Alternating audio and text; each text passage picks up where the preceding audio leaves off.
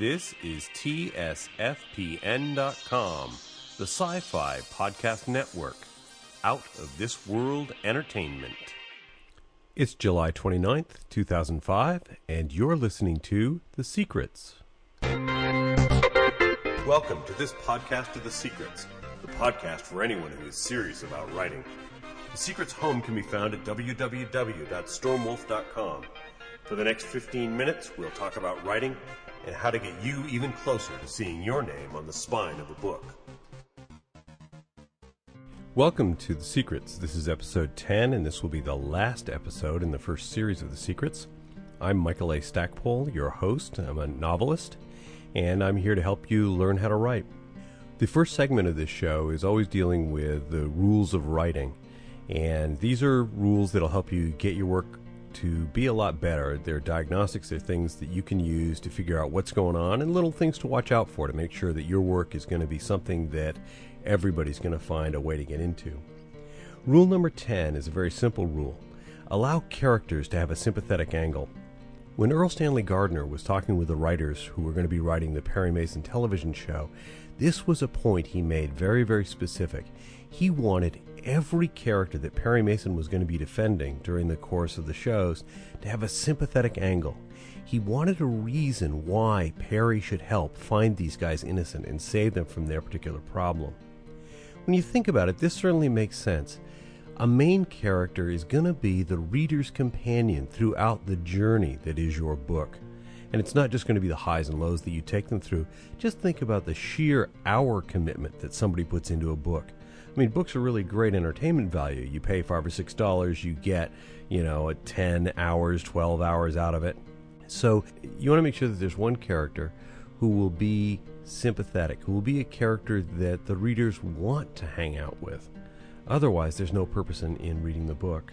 In fantasy and science fiction, I think this is especially important because in those types of books, you're dealing with alien worlds, alien cultures, totally bizarre stuff. One of the strong points, of course, is that the readers get to discover things as they're going along. And this, without a doubt, is one of the biggest draws for science fiction and fantasy, for speculative fiction. But by the same token, it makes it difficult to judge what is normal. This is why I have a rule that in every single one of my books, there is going to be a touchstone character. There is going to be a character who is normal. I just sort of refer to him as the Stackpole character, because this is a guy who allows the readers to recalibrate their moral compass. And this, I think, is absolutely important. There are a lot of writers who get bored with writing the average character, the sort of everyman character, and they want to concentrate on the characters who are beyond two standard deviations of the mean. They want to concentrate on the villains and how weird they are, or the hero who is so conflicted and so troubled that you wonder how he got out of a psych ward. Having a touchstone character means you've got a way to calibrate normal, which makes those bizarre characters that much more bizarre, and this becomes very important. If you don't have quiet, you can't hear how loud things really are. If you don't have light, you can't see how dark things are. So it's important to have a touchstone character. That does not have to be your main character. However, that character is likely to be sympathetic because the readers can understand him. The main character, and the reason you want a sense that the main character has a sympathetic angle, has something to be admired, has something for the characters to look up to, something for the readers to look up to, is because you're going to want them to be cheering for this hero. You're going to want them to be looking toward his future and wanting him to succeed. And if he succeeds, they're happy. If he fails, they feel sad. So you give them some reason to invest their emotions in him, no matter what the outcome is going to be. I think this is also really, really important because if you don't have this sort of thing, your book might have nothing left over. There's a very popular horror writer, Poppy Zebright, and years ago her agent touted her to me as the latest and greatest whatever. I got a hold of one of her books and I started reading, and I put it down after about page 60 because by page 60 I had seen all the viewpoint characters, and the only one I felt vaguely sympathetic toward was a serial rapist. And I really don't want to find myself feeling sympathetic toward a serial rapist, so I just kind of put the book down. Her writing style, what she was saying, was not sufficient to keep me attracted to that book or to keep me reading that book. But if there had been a sympathetic character, there had been a character that I cared about, I would have gone through, and that would have made all the other very weird characters somewhat acceptable. I think the other thing that writers have to worry about, and it's a fine point, your character doesn't have to necessarily be likable. He has to be understandable in this sense, again, to get people to invest in him. But he doesn't have to be likable. He can be driven, and many characters are. You take a character like Han Solo in that very first movie, he is driven because of his sense of greed. You can sense good in him, and you're willing to invest your emotions in him because he's got some wit. He's obviously willing to be heroic, but he's not going to go nutso over it. And your willingness to invest in him is rewarded later on. So I think this is really important. Find something sympathetic about your characters, bring that forward, and readers will stick with you. So there it is, rule of writing number 10. Allow your characters to have a sympathetic angle. If you want to learn more about the rules of writing and about The Secrets, my writing newsletter that all of this material comes from, please go to www.stormwolf.com. You can download some issues and see whether or not you want to subscribe. And thank you very much to all those listeners who have subscribed. That makes continuing the newsletter and doing this very much possible.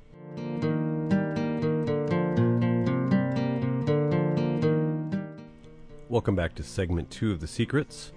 This is where I generally deal with inquiries from listeners, and I want to cover some other material. First, I want to thank everybody who subscribed through iTunes and who votes over at Podcast Alley and who have ranked me in their favorites over at Podcast Pickle. I really appreciate that sort of support. The question I want to deal with today actually came from the Podcast Alley feedback.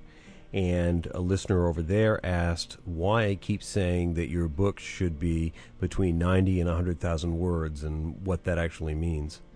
What that means is that publishers now are looking at books that fall in that range.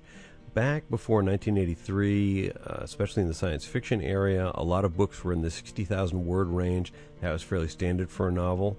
Through the 80s, especially in science fiction, books grew because there was more characterization. And 100,000 words has become roughly the standard, again, between 90 and 100,000. That has to do with the price of paper, how wide the spine is, what people perceive as value for dollar. There are lots of bigger books. The new Robert Jordan book, which will be out in October, is going to come in at 704 pages in hardback, which means I have to guess that it's probably 325,000 words long. I mean, that's a huge book. It may well be longer. People are willing to buy the Robert Jordan books at that length because they're already experienced with him. They know him, they trust him, they expect that something's going to show up in those books. So that's why some writers are allowed to write larger books. My Dragon Crown War books were contracted at 200,000 words each, and we're roughly there. The new series that I'm doing is contracted at 150,000. I just signed a contract to do some Conan novels, and those have been contracted at 80,000. So each publisher has a length that they want for those books, and that's just what they ask for. And when you get the contract, that's what they want. But as a beginning writer, you're looking at 90 to 100,000 words because that's where people are willing to invest time in an unknown author with a book that length, and that's where publishers are willing to invest money in an unpublished author in a book that length. If it's too long, they won't take it, and I certainly have experienced that. If it's too short, they just won't think it's enough, and they'll want you to add more. I want to cover a couple things. This is the last show in the first series of The Secrets. I'm going to take a couple of weeks off from the series Secrets podcasts and decide how I want to retool, whether or not I want to lengthen the show, and any ideas and any feedback you want, you can send to thesecrets@stormwolf.com, and I'll be able to look at that and perhaps evaluate some of the things that you've got as needs, as interests, and I'll incorporate those into the shows. I do have a couple of shows lined up which are special series shows, if you will. It's, if this was a weekly series, think of the made-for-TV movie, and so I'll be doing those. So you won't be without your weekly fix of how to write material. It's just going to be something approaching it from a slightly different angle. And again, this will give me a chance to figure out something new and be able to keep the secrets fresh, because if it's not fresh for me, it's not going to do any good. If it's not fresh for you, it's not going to do you any good. But I hope that you will keep listening, and I hope this will continue to be useful for you going forward so that you will sit down and write. I think a lot of people want to know what is the big secret to getting published, and I talked a little bit about that in the last episode. Really, it's just sitting down and writing. That you've got to do. If you've ever listened to writers talk, every single one of them at some point read a book and they put it down and they said, I can do better than this. And I'm sure everybody who's listening to me right now has seen a book and put it down and said, I can do better than this. I hope it's not one of my books. And if it is, don't tell me, please. But everybody has got a book like that. And so if you've had that experience, you owe it to yourself to sit down and actually try and write a different book. And you can do it. I'm sure you can do it. Everybody's got at least one book in them. And I hope The Secrets will be the push you need to start doing those books and giving yourself that chance. I'd also like to thank everybody who sent me postcards. That was great. In episode 6, I asked you to send postcards to Box 60333, Phoenix, Arizona 85082, just to let me know where you heard this and when you heard it. And I really appreciate that. So thanks for sticking with me. Again, we'll be doing a second series of these shows. But for right now, this is the last one of this series. Your feedback is more than welcome. Thank you.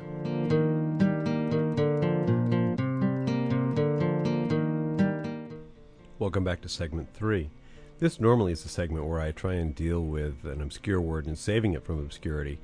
But back in episode 8, I talked about copyrights, and I used the word copywritten. And Steve Ely of Escape Pod and Paul over with Rev Up Review in the message boards on the Sci-Fi Podcast Network.com on their website took me to task because copywritten does not exist as a word. The correct word is copyrighted. But this brings me to an interesting point. Did you know that the King James Bible and Shakespeare were written basically in the same era of history? And the King James Bible has a vocabulary of 7,000 words. Shakespeare has a vocabulary of 36,000 words. And Shakespeare's credited with making up an awful lot of words. One of the things that I greatly enjoy about my job is the ability to make up words, and it's the resiliency of language and the evolution of language that absolutely fascinates me. In fantasy novels, I actually get to use some words that are totally made up. One of my most favorite ones is the word slatherlard. Instead of saying margarine or butter, I just sort of think that that's a very descriptive kind of term for whatever it is you spread, whatever that's greasy that you spread on bread. It's also kind of a revolting term, but hey, what do you want? In any event, I really enjoy that term, and I enjoy making up words like that. I really love making up slang when I'm working in other genres. Again, the Star Wars books, I love making up slang there. This is something you can do. And let's face it, what are you listening to right now? You're listening to a podcast. A year ago, that word did not exist. But it's a wonderful hybrid word that really pulls together new ideas, old ideas, and has created a brand new phenomena. And this is the cool thing about language. It can be incredibly resilient. You, as writers, have to build your vocabulary. You have to read more. A lot of writers will start out and they will use a thesaurus to find synonyms. And that's fine, but you have to check those obviously in a dictionary to make sure you're getting the right nuance. But when you've learned enough words, when you've got enough words internally in your brain, in your word bag, if you will, in your mental word bag, you aren't going to have to rely on the thesaurus, and things will be a lot more natural. They will flow a lot better. Plus, think about how your characters would make these brand new words. Allow your characters to own the vocabulary of the world that they live in. Allow them to help shape your word. Allow them to help make your word choices. This will make your work a heck of a lot more vibrant. It'll make it feel a lot more real. It'll give it a lot of power that it would not have otherwise. Thanks for listening. This podcast is copyright 2005, Michael A. Stackpole. Good luck with your writing. We'll see you back with a new set of shows in a couple of weeks. Plenty of people would love to write, but figuring out where to start isn't easy. The Secrets is a great place to begin. In this bi-weekly newsletter, Michael A. Stackpole and other writers share their experience. If you want to take your writing to the next level, whether you're just starting out or a seasoned veteran, The Secrets is a serious tool for your development. Visit www.stormwolf.com to learn more about The Secrets and download some sample issues. Your future awaits. Subscribe to The Secrets today.